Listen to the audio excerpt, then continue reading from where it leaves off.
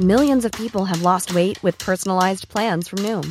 Like Evan, who can't stand salads and still lost 50 pounds. Salads generally for most people are the easy button, right? For me, that wasn't an option. I never really was a salad guy. That's just not who I am. But Noom worked for me. Get your personalized plan today at Noom.com. Real Noom user compensated to provide their story. In 4 weeks, the typical Noom user can expect to lose 1 to 2 pounds per week. Individual results may vary. Hey, I'm Ryan Reynolds. At Mint Mobile, we like to do the opposite of what Big Wireless does. They charge you a lot, we charge you a little. So naturally, when they announced they'd be raising their prices due to inflation, we decided to deflate our prices due to not hating you. That's right. We're cutting the price of Mint Unlimited from $30 a month to just $15 a month. Give it a try at mintmobile.com/switch. $45 up front for 3 months plus taxes and fees. Promo rate for new customers for limited time. Unlimited more than 40 gigabytes per month. Slows full terms at mintmobile.com. Hello and welcome to The Hedgehog and the Fox, the new podcast that seeks out answers to questions large and small.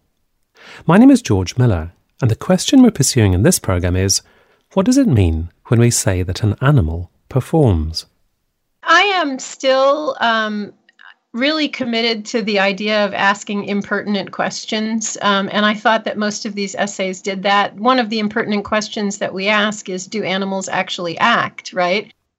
My guests are Karen Raber, whose voice you just heard, Professor of English at the University of Mississippi, and Monica Mattfeld, Assistant Professor of English Literature and History at the University of Northern British Columbia.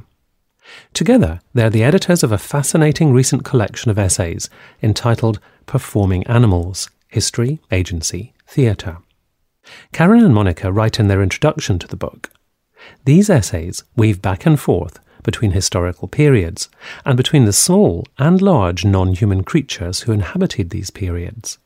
They interrogate assumptions not merely about what might distinguish animals from humans or their respective performance abilities, but about what we think is going on when we see animals perform. They also mention that recent work in the sciences and the humanities has provided new tools to investigate from all angles questions of animal performance pre-20th century, the focus of their collection. From horse dramas on the 19th century stage in London to animals theatricalised on the early modern table, to the microscopic world of the flea circus. Their volume deploys the recent animal turn in theory and scholarship to open up new perspectives. So I began by asking them what was meant by the animal turn. First, here's Karen Raber. I think that by and large, the animal turn was a natural fallout of the kinds of theoretical approaches of the 80s and 90s, which were increasingly concerned with, first, marginalized groups, and secondly, the construction of subjectivity, human subjectivity. That began to be influenced by the rise of eco-critical concerns, the advent of a sort of practice that included attention to the environment and all of the non-human actors and participants in it. And when you brought those things together, what you had was the recipe for looking to non-human life as a way of qualifying the anthropocentrism of traditional criticism, traditional scholarship, and looking for new ways to think about the category of the human that didn't necessarily celebrate it or render it somehow an actual category, because there are ways in which the human is a kind of empty vessel. Monica, does that sound about right to you? It absolutely does. They are ways of thinking beyond the human as this fully set, completely understandable entity divorced from, the natural world or the bacteria around us or the companion animals that we share our homes with. The animal turn, animal studies or critical animal studies coming out of the animal turn are also looking towards thinking with and beyond the human, to think of the human as almost post-human, as never really in existence throughout history, but always in existence with the non-human life around him. And as you say, also in the introduction, the critical insights that you and your contributors are able to bring to bear are enabled by things which are going on in the humanities and in the sciences. They're both exciting areas that are mutually fueling each other. Right. So this is Karen again. I'm always fascinated by the speed at which science is undoing the assumptions about an anthropocentrism that's fundamental to all of its practices. So I teach animals in literature to undergraduates, and soon I'll do that for graduate students as well. But I try to bring in on a daily basis some version of a new study on, horses recognize people's emotions, or whales are altruistic in their defense of others in the ocean from sharks, or elephants suffer from post-traumatic stress disorder.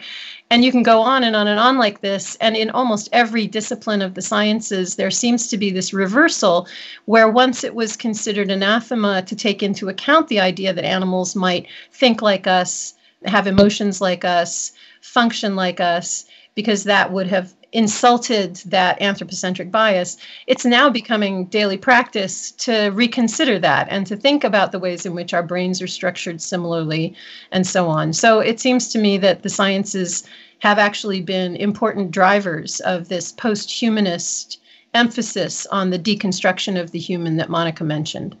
I mean, it certainly seems like every single day, more or less, brings some new discovery about the cognitive or affective life of animals. And it's always in the direction of there being more to it than previous generations have given them credit for.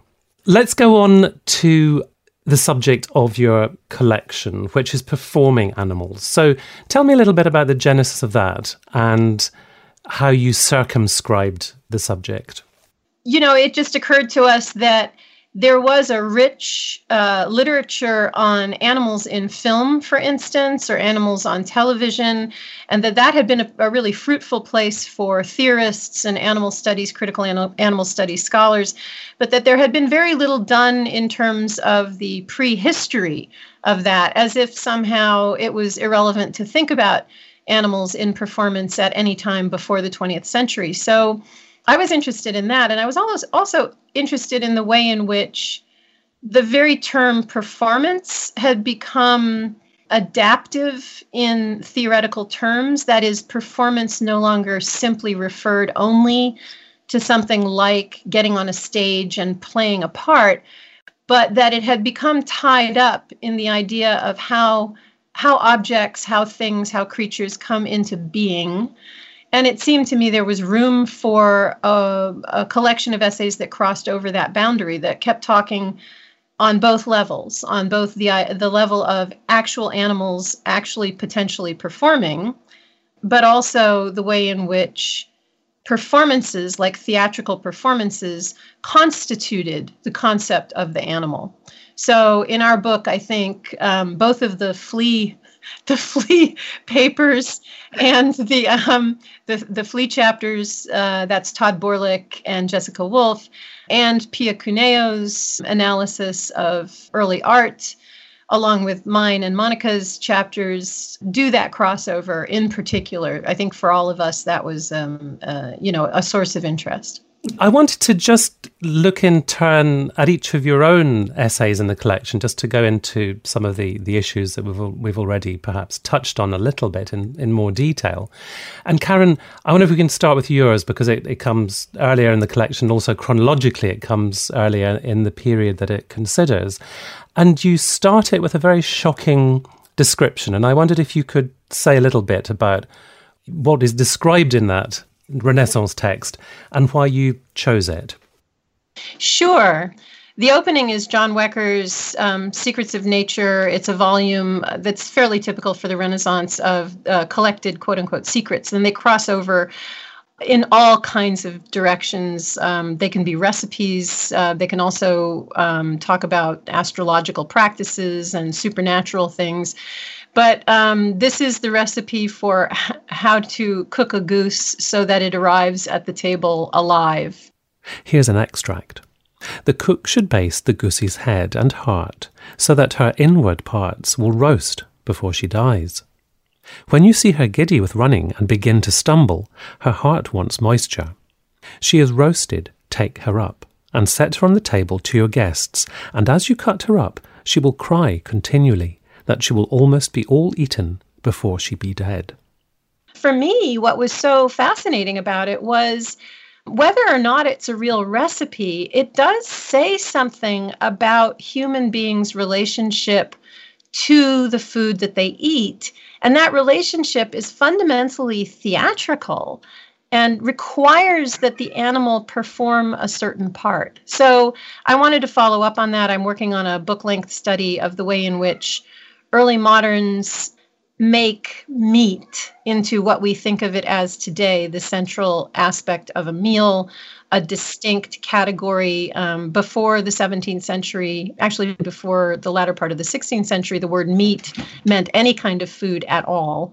But by the middle and end of the 17th century, it means exclusively dead animal flesh cooked for, human consumption. And it seemed to me that that was a moment that invited us to think about all of the theatrics, not only of the banquet table, but of recipes themselves, of the way in which meat is generated, often through these incredibly tortuous and uncomfortable processes, and then what the expectations were for that object as it arrived at the table, and the anxieties that surrounded it because of its odd and produced nature. And you say in your essay, it's probable that Wecker's recipe, in inverted commas, was more of a fantasy than something that people would actually seek to accomplish. Nonetheless, you see it as kind of paradigmatic of quite an important relationship.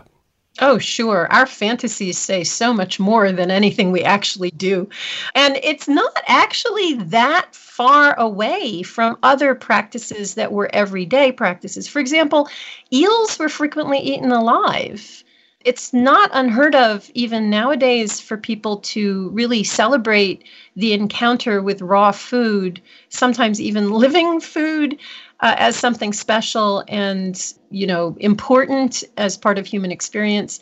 But at any rate, yes, that fantasy seemed to be, crucially speaking, about desires, and as I said, also about anxieties about what your food was on the early modern table. So say a little bit more then about where those anxieties sprang from.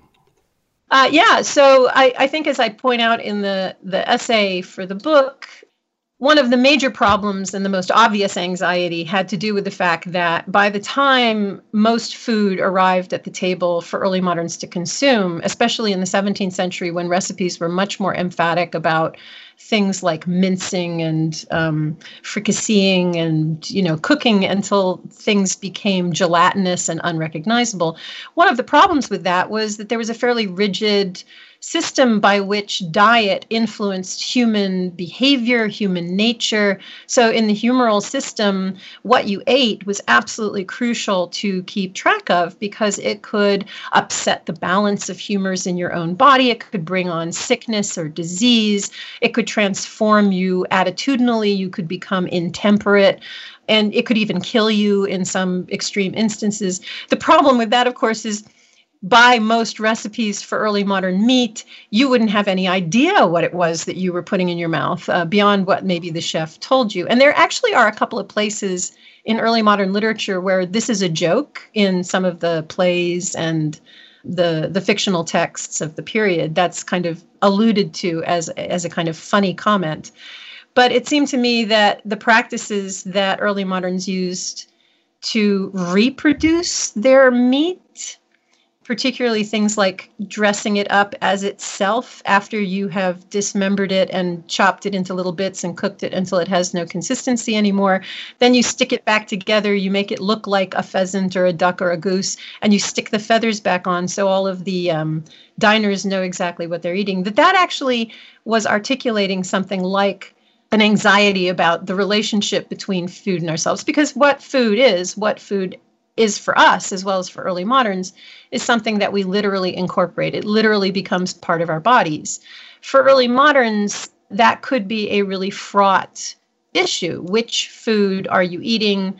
You can think of all of the dietary proscriptions and discomforts. For example, early moderns were never entirely comfortable with the idea of eating pork, largely because they knew that pigs ate things that they themselves would not consume.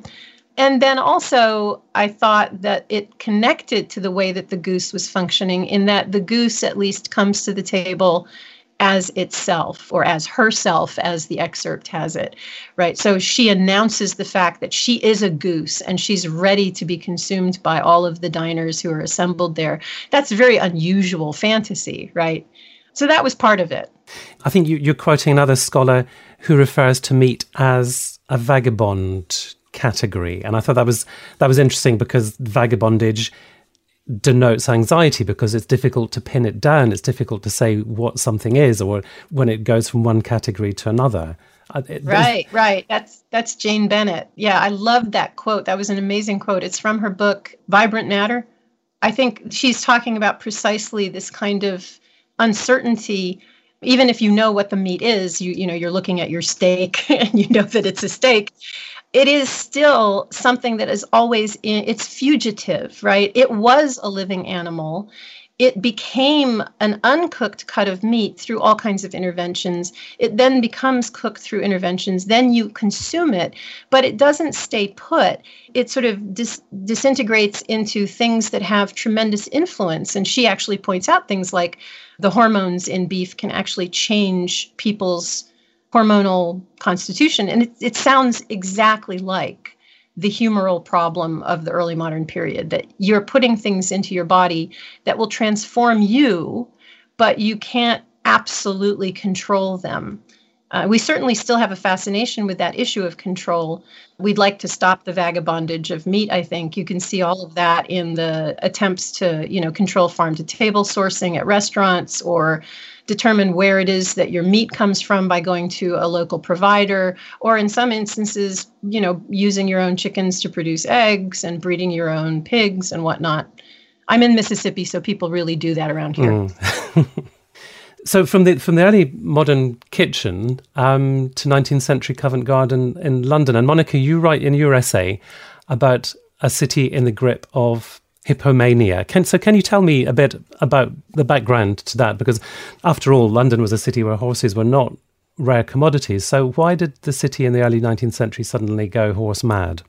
Yeah, my chapter in the book, it focuses on a very specific moment in time, and that is when Covent Garden, one of the legitimate theatres along with Drury Lane, start incorporating what has been traditionally viewed as an illegitimate sort of lowbrow entertainment into their theatre repertoires. The date for this is 1811, and the chapter focuses on one of the early plays, and that is Matthew Lewis's Timur the Tartar. Smash hit. Apparently it made Covent Garden a record season in sales, and it sort of set the stage, as it were, for future equestrian spectacles, to the point where in the 19th century, hippodrama, or the equestrian spectacle, is the dominant genre of theatre in London. As to why that develops, I think it has something to do with a couple of factors. The equestrian drama is an older form of theatrical spectacle, and it comes out of the 18th century circuses. So specifically thinking about Astley's Amphitheatre and the Royal Circus specifically. And in these sort of entertainment spectacles, the horses were the stars of the show. So in the early forms, they would do things like fire a pistol, or take off their own saddles, or sit at a table with a clown and have tea. So it's learned animal acts in the sort of rich tradition of trick animals performing at, the various fairgrounds and traveling fairs around the nation. So that's the early form. Eventually, as the 18th century progresses, it becomes ever more complex. These circuses are in constant competition with one another, and the competition is fierce. So you have the managers of the theaters revamping the theater programs upwards of, once a week, and the shows go on for upwards of 5 hours a night. So a lot of effort goes into innovation to keep ahead of the competition. As that's happening, as the innovation is developing, the acts get ever more complex, and they are relying on spectacle and on thrilling the audiences, and the audiences lap it up. They throng and they flock to the circuses in droves. The legitimate theaters, however, the ones that put on traditional plays such as, Shakespeare and the spoken word dramas, are being left behind. They are having falling attendance numbers. They are not drawing in the audiences like they wanted to. And eventually they kind of give in. Like, oh, that's what audiences want to see. Even though it's lowbrow entertainment, even though it is frowned upon by the theater critics as sort of crass, they do invite the hippodramas into their theaters. And it works. Audiences love it. And do they try to give it a more literary and a more upmarket spin, or do they just literally give in? Well, kind of both. Some of the farces that come out of the genre are very much within the circus tradition. There are clowning, there is sort of learned animal acts. It's very circus-like. Timur the Tartar was a commission. Matthew Lewis, of course, is a well-known author at this time. He has done other dramatic scripts. He is a published novelist, famous for The Monk, and it is semi-highbrow entertainment. It's still relying on spectacle, however, to keep audiences' attention. Throughout the 19th century, the hippodrama starts incorporating the traditional scripts that were the bread and butter of Covent Garden and Drury Lane. So, for example, you have Macbeth staged on horseback or Othello staged on horseback. So it's a bit of a mix of the highbrow and the lowbrow, and audiences loved it. Many critics did not. And do we know what the contemporary audiences made specifically of the horses? I mean, how were they responding to the horses? Was it purely spectacle, or were there sort of more subtle, deeper things going on too? The horses are complex, and for many, they were quite worrying. As you said, London and many urban centres in the UK at this time had many horses in the streets. They're pulling the cabs, they're working horses. Horses are everywhere at this time. But the horses on the street were not the horses that were viewed on stage, or at least the audience didn't interpret them the same way.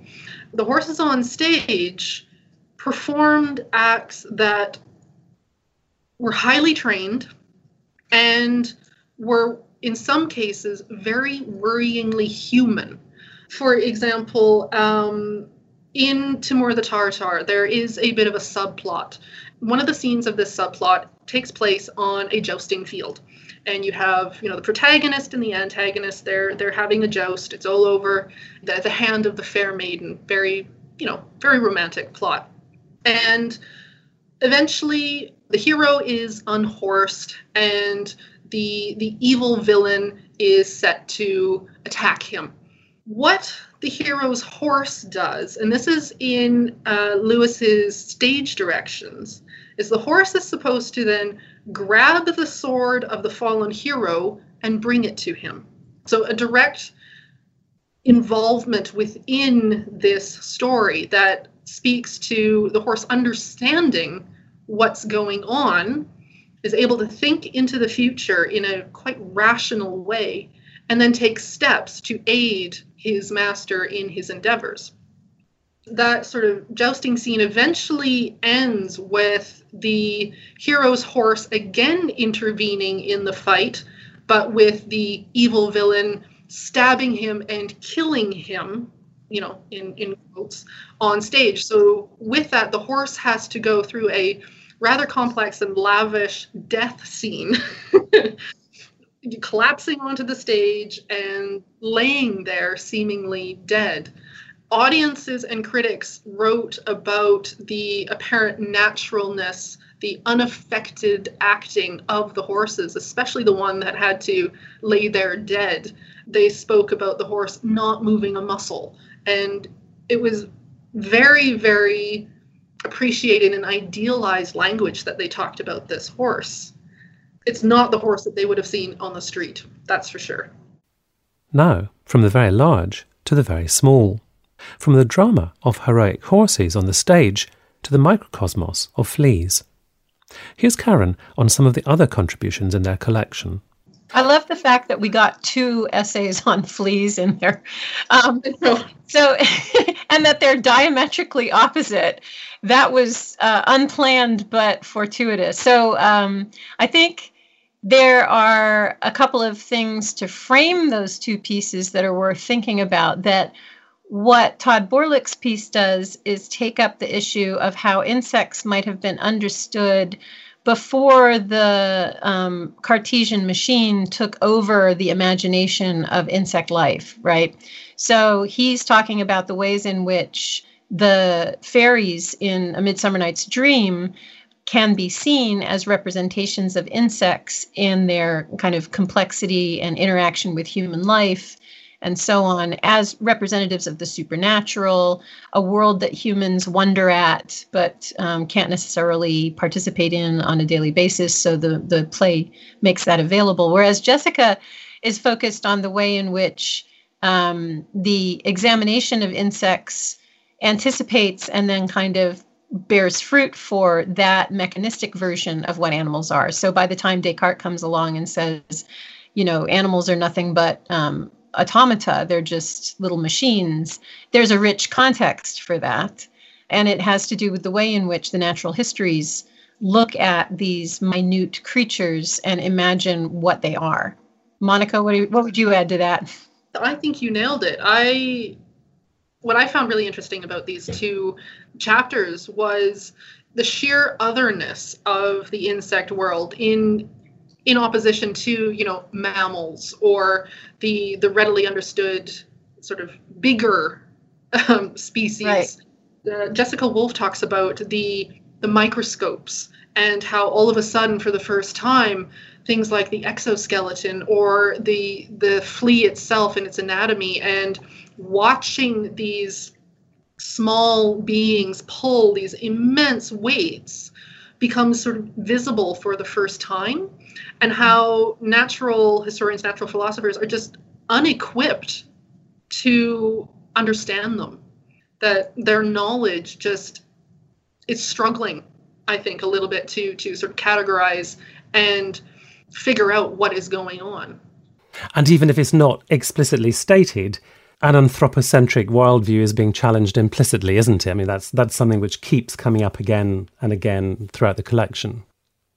I mean, you mentioned the Cartesian model, Karen, and one of the chapters which really sort of looks at some of the implications of that is a chapter on the anatomy theatre and the performance there of vivisections.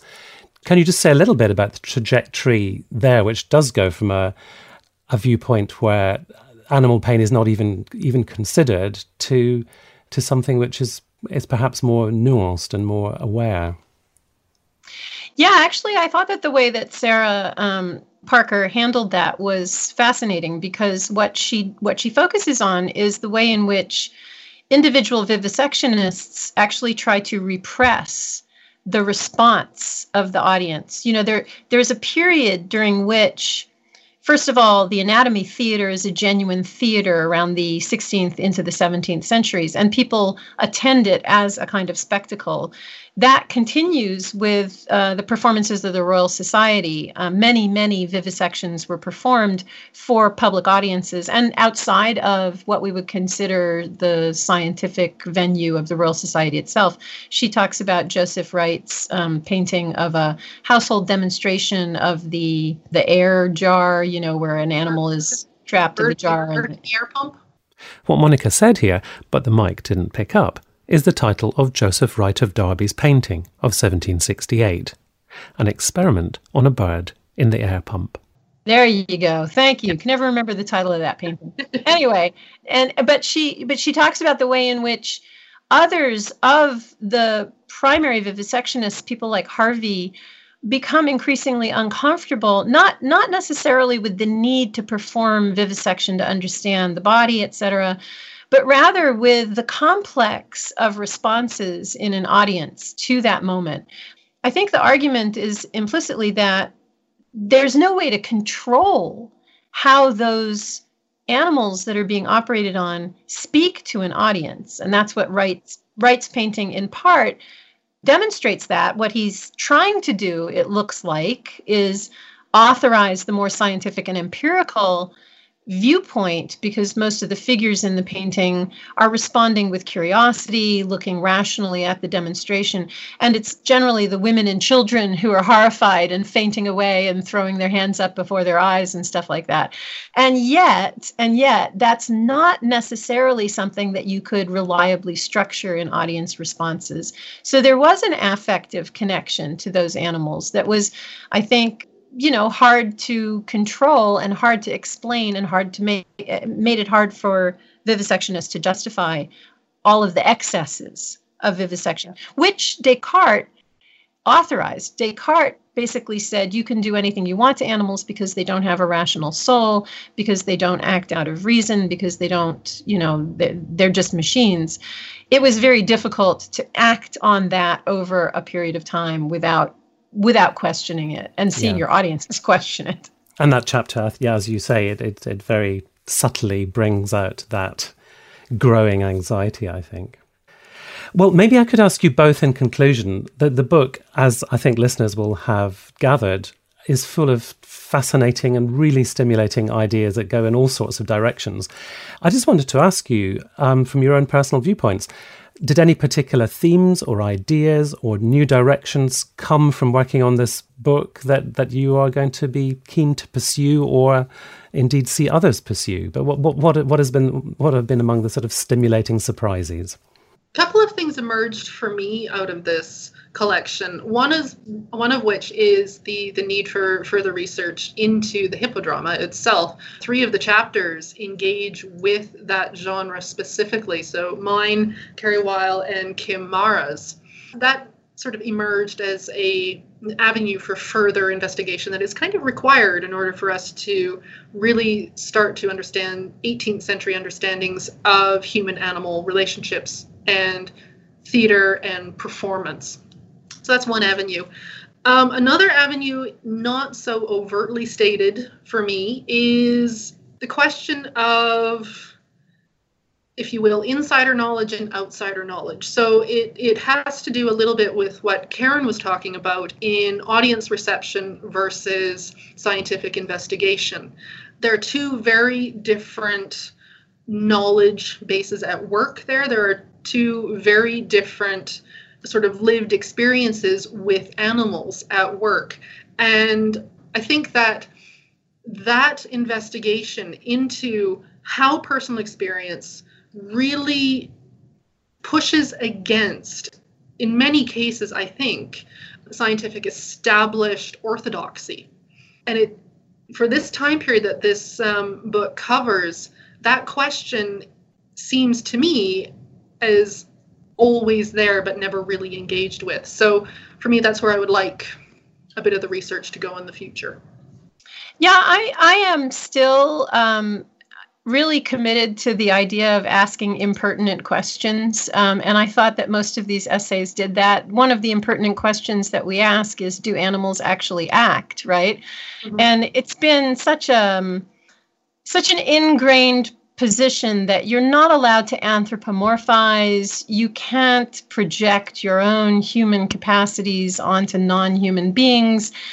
And I would love to continue to overset that sort of belief structure. I think that anthropomorphism can also be a humbling experience, that you understand that there are things that you have always assumed were limited to the human that in fact that animals and mammals could be capable of.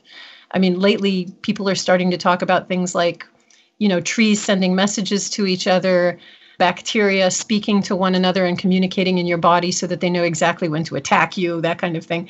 I find those kinds of positions, a little bit iconoclastic positions, endlessly attractive. I really do love impertinent questions. I mean, for me, the impertinent question that started mine was, So why is this description of the goose so offensive after all? What is it that we're reacting to? I like to keep asking silly questions in my class. One of my favorites is, so what's wrong with cannibalism anyway, right? Why do we have these biases? We never examine them. And particularly when it comes to animal agency, I think those biases have a long way to go before they're not so ingrained. So for me, the essays in the book do a wonderful job of poking at those pieties about how animals can't really act. And there are so many more of those pieties, like animals don't have language, animals can't communicate, animals can't have abstract thought, they don't know death. You can go on with a list a mile long. We've got a lot of work to do on those. So that's what I thought the book was great for provoking, and it'll keep provoking. I was talking to Karen Raber and Monica Mattfeld about Performing Animals, which is available now in hardback from Pennsylvania State University Press. You can find out more about it on their website. Do also visit thehedgehogandthefox.com for news of forthcoming and archive interviews in this series. And if you enjoyed this podcast, subscribe to the programme on iTunes, where you can also catch up on any interviews you've missed. Until next time, thank you very much for listening, and goodbye.